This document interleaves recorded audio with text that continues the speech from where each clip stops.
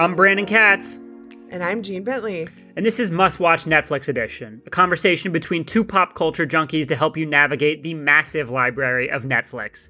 Today we are joined by TV Guide senior West Coast editor Megan Vick to discuss the back half, aka the sexy half, of Shonda Rhimes' very first Netflix series, Bridgerton. Now, Jean, you jumped into your screeners long before I did, and so for weeks you were telling me you gotta get to Bridgerton, and now that we are on the back half of season 2 talking about that, do you want to just give a quick little refresher for our listeners at home who maybe have checked out our first half conversation? If you haven't, please go download it, and just in case they're newcomers, just a little bit about what Bridgerton is all about. Yeah.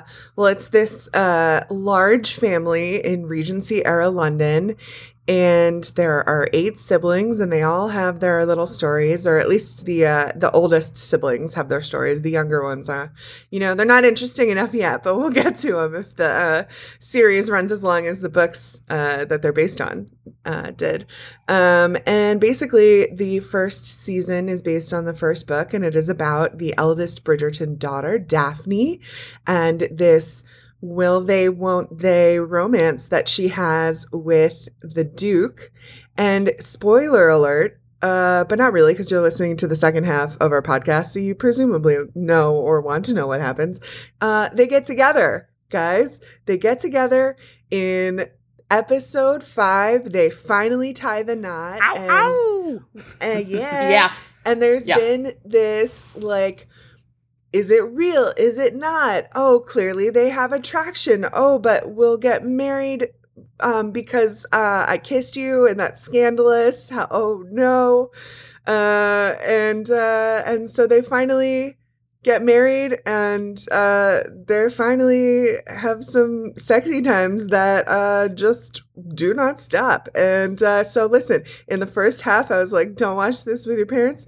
Guess what? This is especially where you do not watch this with your parents unless you have some sort of really interesting relationship with them. I feel like this is something that you should watch separately. I want you to talk to someone if you have the type of relationship with your parents where you feel comfortable watching these episodes with them. And listen, if they're artistically free-spirited individuals, all the power to them. That's great. But man, this would be tough because it is non-stop in the back 4 episodes. Yeah, it was worth the wait. You know what I mean? Because this is Shonda's first show. When I recommend it to people, I was like, imagine Scandal, but with Netflix standards and practices. I think that's the perfect summation. Yeah. Bow chicka bow wow all the time. Well, thank you for joining us, Megan. And let's talk about this. Let's dive right in. I think that this show is very unique because it is based on a series of romance novels, which is definitely a genre that hasn't necessarily been explored as much on screen. And it is done by Shonda Rhimes. Obviously, she is not the creator showrunner who is a man, believe it or not, Chris Van Dusen. But it is has been shepherded by Shonda, and because of that, it feels like it has a very uniquely female point of view. And these sex scenes that we're talking about are really shot from the female gaze versus the male gaze. And I know you have a lot of thoughts on this topic. I do, especially because the first thing with so they get married and then they have sex on their honeymoon. And I know this is a Netflix podcast, but the first show that came to mind when watching that honeymoon sex scene was Outlander. By the way, the fact that they're standing, looking at each other, and they undress in front of each other, it's very Outlandery, which is also based on an adventure set of romance novels. But I will say that while Outlander is mostly shot from the female gaze, this takes that even one step further, which is impressive. And I've never seen it done to this extent before. And I don't know how graphic we want to get, but just the attention to Let detail. It fly, Megan. All good. Okay, well then, just straight up facts, 75% of women can't orgasm without extraclitoral stimulation. And the fact that, during her first time, they pay attention to that, I was like, wait a what, a man is in charge of this show?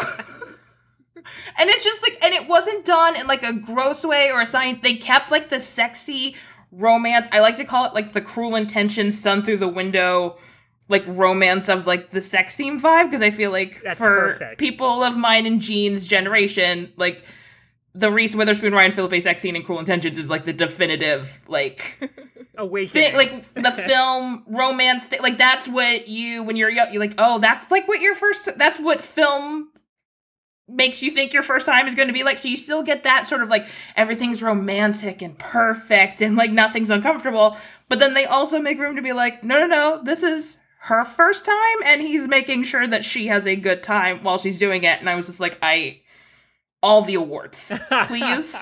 Just have all of the awards for having this. It's done, and it's not like weird or awkward. They keep that sexy part of it while also being like, no, there's some facts and boys take notes. Yeah. Yeah, and then it kind of continues the next episode where they're in like full honeymoon phase. Oh, yeah. There is an absolutely incredible montage set to an orchestral version of Taylor Swift's Wildest Dreams where it is just them like banging in various permutations and various like Regency era settings. With like the servants and the house staff all clearly being able to see, hear, like very much not nonchalant, which I kind of respected. They're like, you know what? It's our honeymoon, letting that freak flag fly. Yeah. They're like, this is our house, and so this is what we're gonna do. I think it's also realistic of like, she has found something that she enjoys, and he is also like making sure that like, no, there's a bunch of different ways to enjoy this. And let's figure it out in this gigantic mansion. And I'm like, again, all of the awards. And even to me, from like a story point of view, the fact that he was so focused on her, I'm like, this isn't just a fraud sham of a marriage. He really cares about her, or else he wouldn't care to be going this extra mile to be so gentle and instructive and generous, maybe we'll say. Yeah, absolutely. Yeah. Well, I mean, I have a question for you, Brendan, not to like put you on the spot, but this is definitely like the sex scenes in this show feel very much from a woman's perspective, what a woman finds sexy. And it's the same kind of way where it's almost this intangible thing. Like, I don't know if you guys saw the Harley Quinn movie, but the difference between how Harley Quinn is shot and costumed and the entire vibe is totally different from when the character was introduced to when she gets her own movie, which is, directed by a woman. And it's like, it is the same character. It is the same actress. It's essentially sort of the same kind of themes, but it just looks and feels different. And I'm wondering if you noticed, if that's something that you pick up on when you watch it, like we have been like, oh my God, picked up on. Listen, I think that's a great question. And I'd start answering by saying, I think, boy or girl, it's impossible, or you're just blind, to not acknowledge that 99.99999% of mainstream entertainment has completely been from the male gaze, from the male point of view, in order to hypersexualize women to the point of selling your entire product maybe based off that core attraction. So to see something different after being, a professional film and TV consumer for years, it's exciting from a storytelling perspective. I'm like, wow, this is a kind of point of view and gaze and beginning point that I'm not used to seeing. And that for just itself makes this a more exciting, more interesting new TV show to analyze, dissect, and evaluate. So while it wasn't necessarily smack you over the head, this is, the female version of everything you've seen in your entire life, it was certainly a point that I noticed, especially in the back half, where I'm like, okay, this is clearly more female-oriented. And Megan, you said boys take notes. I'm kind of embarrassed to show you my notebook as I was working through my screeners. Let's just say I am a observant, active listener. Let's call it that. You should not be embarrassed about that. We support that. We stand an icon, and congrats to you, Brandon. Thank you. Well, we appreciate it so much. And this is something we touched on in our first half podcast.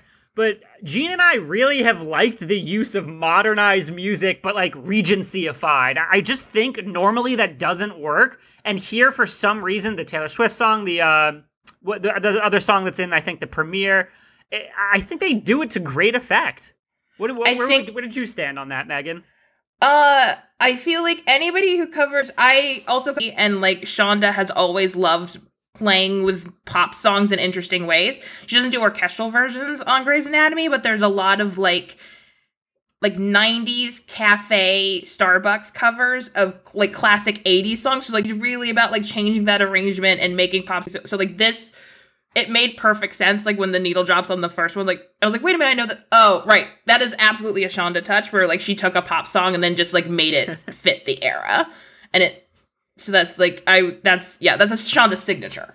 And I was excited to see that she found a way. And it also just makes it, because I know that there are a lot of people, as there are many people that like love that this is a Regency era thing and that's a period piece, there are a lot of people that are turned off by that. And I feel like this is a way to bring in people who are like, I don't understand what's happening. Like, why do they have to be like what does it mean for them to like go out or like be taken out in society? And like, why is it frustrating to be like, oh, but I know this Taylor Swift song. So it's like, it's just another way like into it and to like get people who may not be familiar with this world into it and sort of like feel like they're part of it.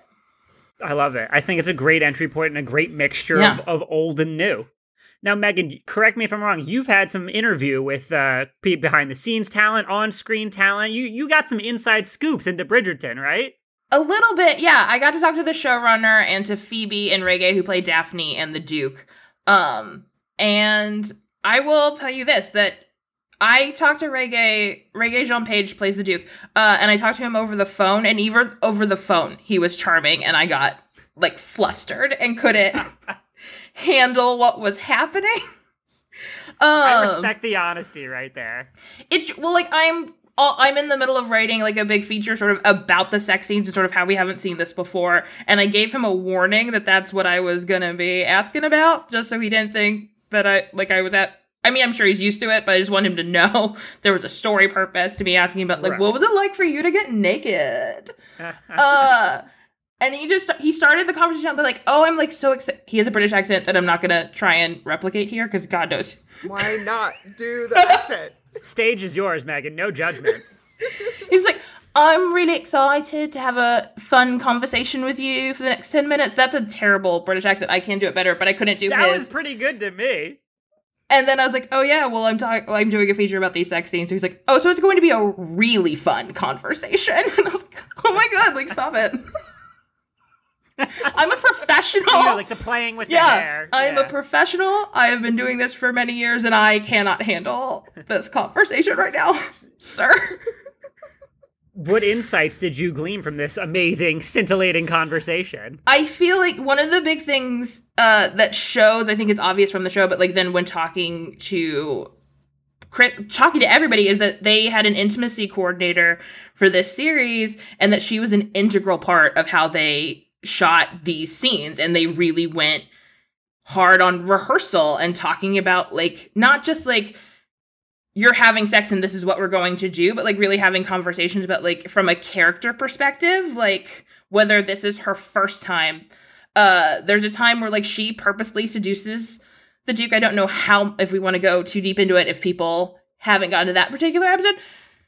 But, well, like, she finds out that he might be lying to her, and that he's doing some, like, pull-out method for reasons, like, he hasn't been honest with her about why he's doing the pull-out method, and because she's never had sex before or experienced this before, she doesn't understand what's happening. And when she figures it out, she traps him, and that's the whole thing. And having an intimacy coordinator talk about, like, from a character perspective, like, this is why this sex scene is different, and this is why you're going to touch him in this way, and this is why he's going to touch you in that way, because this is what he's going through at that moment. And I feel like that really, you can see that. Like, they're having, like, a physical communication, and it's just the same as you would rehearse, like, a big monologue or a speech and block that out. Why haven't, like, it blows my mind. It's like, yeah, why haven't we been having those conversations about sex scenes when they're just as important as whether, like the throwdown between Adam Driver and Scarlett Johansson in Marriage Story. Like, it's the same exact thing. It's just, like, people are naked. Now, I think that that feels like just one of the ways that they tried to put a lot of thought into these sex scenes, but also just give this genre, treat it with the legitimacy that it deserves. And that feels like a concrete result of that is these sex scenes that are a little bit raunchy sometimes, or a little bit, don't watch it with your mom, but it sparks this conversation, and the same amount of thought was put into it as like a fight scene or something like that. Yeah, and I think that goes back to the montage that you love, Gene. I mean, yeah, it's humorous because they're having sex everywhere. It's romantic and sweet, but it's also just a really pivotal moment for both characters who have been fighting against this, and it finally kind of gets swept up in the current. So the fact that it is well sketched out and choreographed and discussed, it's actually a step forward for mainstream entertainment, which, as we know, is snail-like in its progress towards sensitive subjects. A mutual friend of ours, Terry Schwartz, made the point to me. I've texted like every female TV critic who has watched these screeners. We're all on board. But she made the good point of like, it's a romance novels, and especially like because there's a series, there's 8 books in this series, and then I think there's also a prequel series that goes with it. Like, this is made to be a cinematic universe. Like, there can be a Bridgerton cinematic universe the way that there is a Marvel cinematic universe, and it is sort of astounding that like that hasn't been thought of before, that like romance novels make a really good backdrop for that sort of thing. It's really easy to include characters. They'll then have their own spin-off stories and all these things. So I feel like it's really interesting to see where Netflix is going to go with this afterwards, because they've put themselves in an interesting position, because Daphne and the Duke's storyline kind of comes to a nice place by the end of these episodes, and there's not necessarily a reason to continue with them.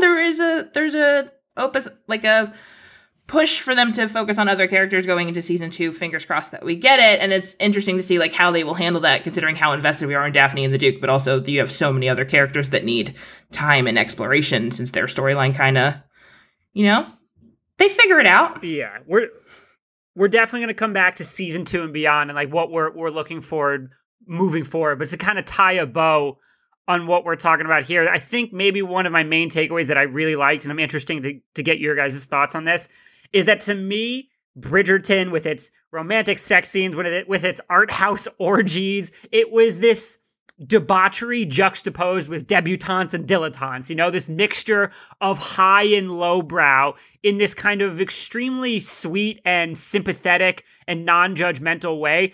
And a mixture that I think could have easily careened off the rails and gone terribly in lesser hands. So that was kind of maybe my anchoring idea of what Bridgerton was and what I was really drawn to. And I'm wondering where you guys stand on that blending of high and low, upstairs, downstairs dynamic. I mean, I'm personally for it. That feels like exactly the thing that I love. I love mixing highbrow and lowbrow. I feel like everybody has highbrow taste. Everybody has trash taste. And, it's kind of fun to see them meet in the middle. And some episodes of this show veer in one direction and some veer in the other. And I think it's not just these elaborate sex scenes between Daphne and the Duke. It's like the second brother, whose name is Benedict, as we discovered. The only one without sideburns. That's how I kind of remember it. The non-sideburn brother, like, he kind of embodies that too, because his whole storyline in this show is that, like, he goes to this, like, art sex den, and he's like, I'm doing art, but also having 3-ways, and, Regency era hedonism. Who hasn't among us? Come on now. Exactly. So, like, there's that. I mean, I feel like it's melding just so many types of things together that is also a natural part of it. Yeah, I think I agree with you guys completely that, like, it is this fun thing. There's this whole thing within peak TV of like prestige television, And we have this like really concrete notion of what prestige television has to be, and that prestige television is the only awards worthy type of thing. And that's not true. And frankly, it's boring. So like to have sort of a show that like has all the marks of a prestige show with just like the quality of how it's filmed, the acting, the set decoration, all that stuff. Like it's a period piece. It has those earmarks of like Emmy catnip, as we like to call it. And then it's also like, but it can also be fun, you know, and you can like enjoy this and like want to gossip about it with your friends. And it doesn't have to be this like, we are a serious drama. And we are doing, it's like, no, like you can poke some fun. You can have you can have what, like a 4-5 minute sex montage sent to an orchestral version of Taylor Swift, and it can still be art. Because that's what it is. And it's like, we should be able to enjoy these things for what it, without having to feel like we're losing our taste. Because like, it's maybe not as polished as some people would have you like to believe to make it think that it's worthy. Megan, I think you hit the nail on the head, and just the umbrella extension off your point is I am so thankful for the rise of the dramedy over the last 15-ish years, because I really do think it has helped expand our understanding of what quote-unquote prestige peak TV is, what important programming is, because now suddenly these shows that have a sense of humor and have a message and have deep emotion are finally being recognized as elite storytelling options out on the market. And I don't think that was always the case. And I'm so glad that we're moving away from the kind of stuffy, like, I love The Crown, but it's all, how are you, mother? I'm good. How are you? And we don't need that to always be the case for enjoyment. Yes. Although we enjoy that too. Yes, right? we do like The Crown. We contain multitudes. We're so versatile and eclectic here on this podcast. Yeah, exactly. Now, moving back to what you were talking about before, Megan, season 2 and beyond, in the back half of season 1, they really kind of start to focus on the mystery of who Lady Whistledown's real identity is. I have to be honest, and I don't want to speak for anybody else here, I truly didn't care who Lady Whistledown was throughout the entire run of the show. I would have been fine had that never become a central plot point. It does, and in doing so, it does set up future storylines. What did you guys think? You know, was that a twist and turn that you needed and that you were looking forward to, or could you have just continued on? I mean, I'll speak for myself first, but I didn't even necessarily expect them to reveal it. I mean, I guess it makes sense because who knows? Netflix, are you going to get a second season? Sure, you want to wrap up some loose ends, but and I think that the reason that they did focus on it is because the conceit of the whole show is through the lens of Lady Whistledown's little gossip column. And so I understand why they did that. I was also like, oh, whatever. But also the person who I thought it was that person. And so I was like, yeah, this fits. I like it. I would like to see more. I hope for a second season so we can see more of the behind the scenes of that, and then the person who it is and what they're thinking. And I would really enjoy that. I would also say that having watched Bridgerton all the way through twice and started on a third, it's fine. Watching it, knowing who it is, you can see a lot of things that they set up that you maybe didn't quite catch on to before. Yeah, I'll agree. I did not expect that to be a season 1 reveal. I kind of thought they could hold on to that for a little bit and do like a Gossip Girl thing. Like we'll find out at the end what's happening. And I will say, I hadn't read the book, so I had no idea. And then it turns out it's also the same person in the books for those that are curious. But it does, to Jean's point, it does set up an interesting thing of like, now when you're in season 2, what does the Lady Whistledown conceit look like now that we know wwho it is? So that creates that's going to change the feel of season 2. Cause like, are you still going to have Julie Andrews like narrating when we know what's happening, or is the person who is Lady Whistledown herself gonna actually narrate the thing? Spoiler, it's not Julie Andrews at the end. Although that would have been the best twist of all. I would have been so excited for that. So now we're looking at kind of a How I Met Your Mother situation where Ted Mosby's the narrator, but he's not Full House dad. Bob Saget. Escapes me right Bob now. Saget. Yes, Yeah. thank you. Couldn't believe it. Yeah, it's like he doesn't grow up to be Bob Saget because he's already grown up. So it is an odd situation structurally. I just don't know if I need that cat and mouse game. Like, I'm very much okay if the future seasons were just like, okay, here's another person of the family and their kind of romantic sexual awakening and here's other high society things. But I do get that it throws in this new wrinkle, especially for a couple members of the Bridgerton that are going to be particularly affected by this reveal. So I guess I get it. Yeah. I mean, did either of you have suspicions of who Lady Whistledown was? I had suspicions and I was wrong. Yeah, Gene, I gotta be honest, that was a pretty good call, but I was wrong too. And you know what, frankly, I haven't watched it a second time, but my first reaction was I don't know if this is fully earned. And I don't know if I like how it colors the character in retrospect, because it does certainly, in my opinion, add a level of cruelty that I wish this character had stayed away from.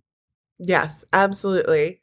I think it's interesting to watch again, but also, life's short. There's a lot of stuff on Netflix. I don't know if you guys knew that.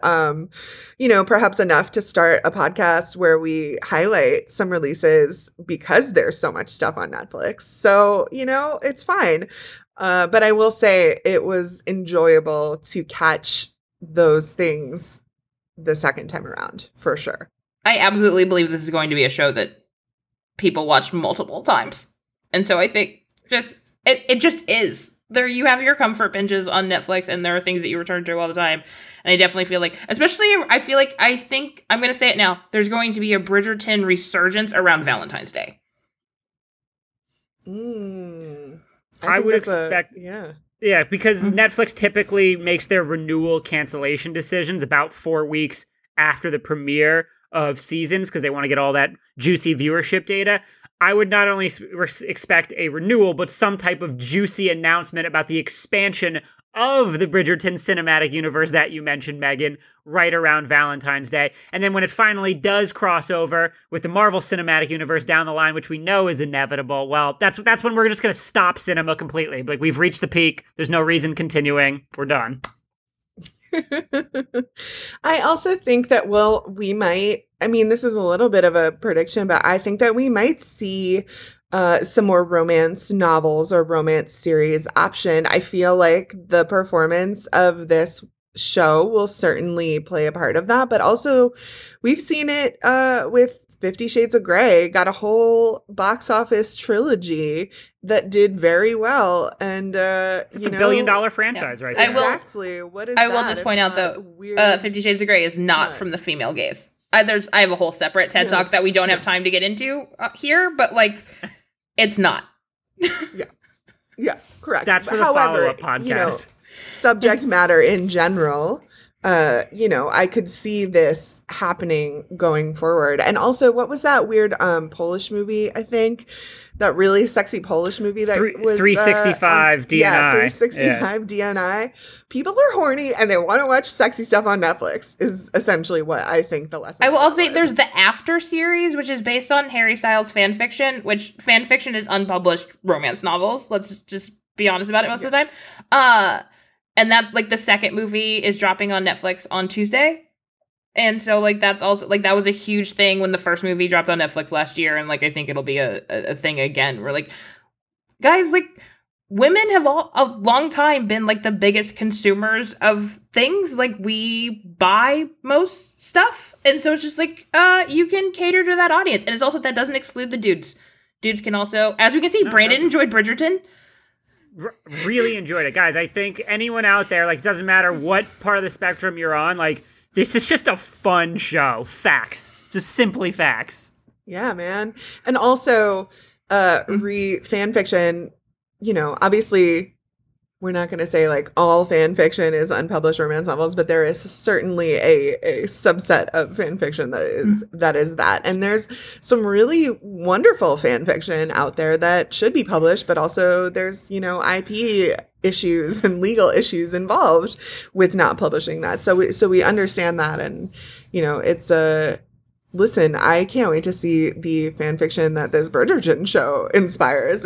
I feel like it'll be pretty spicy. On that note, and I wanted to put it on my season 2 wish list, we kind of talked about it, like Benedict with his like art orgies. I would like Benedict to discover that he also likes dudes by season 2. I would like that's I thought that's where they were heading. Right? They queer baited us just like a little bit.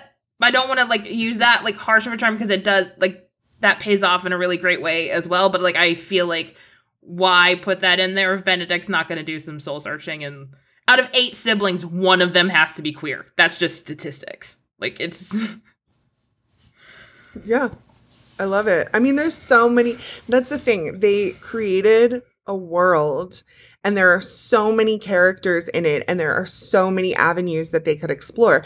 They could definitely go with the next book in the Bridgerton series, or they could focus on a different character that doesn't come up as quickly in the book series because they established a bunch of things for all of the characters. Maybe not the younger ones as much as I mentioned before, but you could go any direction for a second and third and whatever season of this show. And so it just feels like it's ready made for that. I could also see them filming 2 seasons consecutively, particularly with all of the production issues that we have because of COVID. I mean, maybe they've spent the past 9 months, writing a couple of seasons of Bridgerton and then they'll just film it all at once. Who knows? This is really not based on any fact. This is just conjecture and what could happen. I would like that to happen. That would be fun. Well, for me, Netflix is pretty famous for having writers go ahead and start working on seasons even before they greenlight what's happening. Yeah, exactly.